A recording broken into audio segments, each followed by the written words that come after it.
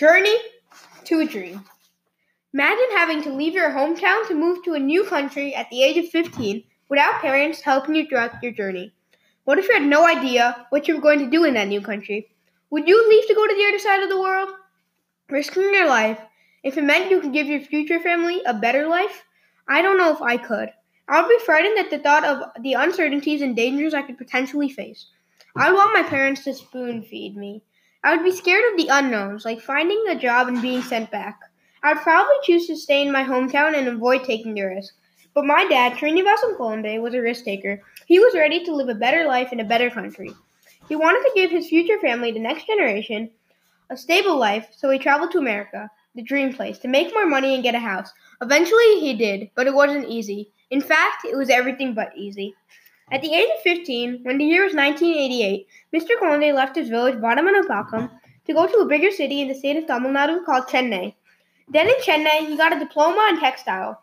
After he finished his studies, he moved to a bigger city in North India. This city was known as Bombay at that time. At the age of 18, Mr. Kolonde got a job in a software company. In this new place, which required him to speak a different language, he struggled a lot, but he persevered. He learned the language and stayed in his job for the next 4 years. At this point, he was ready for a change. So he immigrated to Dubai in the year of 1995 with only 500 dirhams, which were about $135. He stayed in the same field but worked in a different software company. He encountered many challenges in this country. He didn't make much money, but true to his character, he endured and stayed with the company for 5 years. Then an acquaintance told him that he was wasting his life in Dubai and encouraged him to immigrate to America. So at $130, Mr. Kolonde decided to immigrate one more time. He used the savings to buy a ticket and then he traveled to the United States. He was worried that the immigration department wouldn't let him into the country. But that wasn't the only problem he would have to face. When he finally arrived, he had to fill out paperwork and one question asked him his place of residence. He didn't know where he was going to say. So he didn't know what to write down as an answer. So he wrote down the address of a man that he met on the flight that was also immigrating to America. The address was a Sikh temple. Fortunately for Mr. Kolonde, he was allowed to enter. So as he said on the form, he stayed in the temple. He stayed there with many more immigrants, but about a week later, there was a fight that broke out between two men and one man was killed.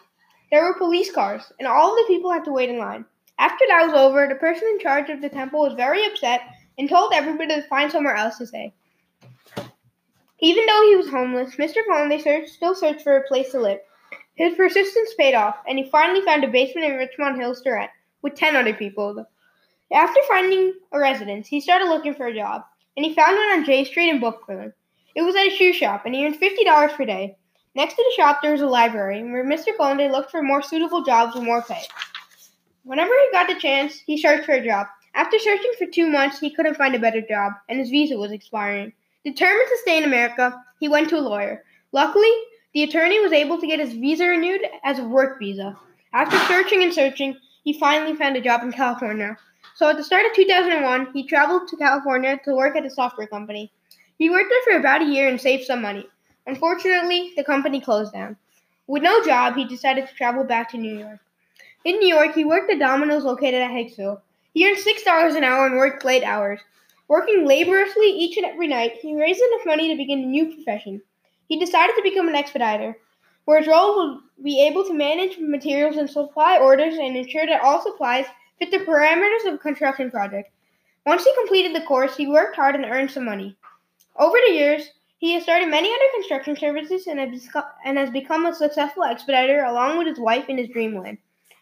In his own words, he says, "I deliver the golden keys for success to the next generation and the upcoming ones in the wonderful land of opportunities, the United States of America.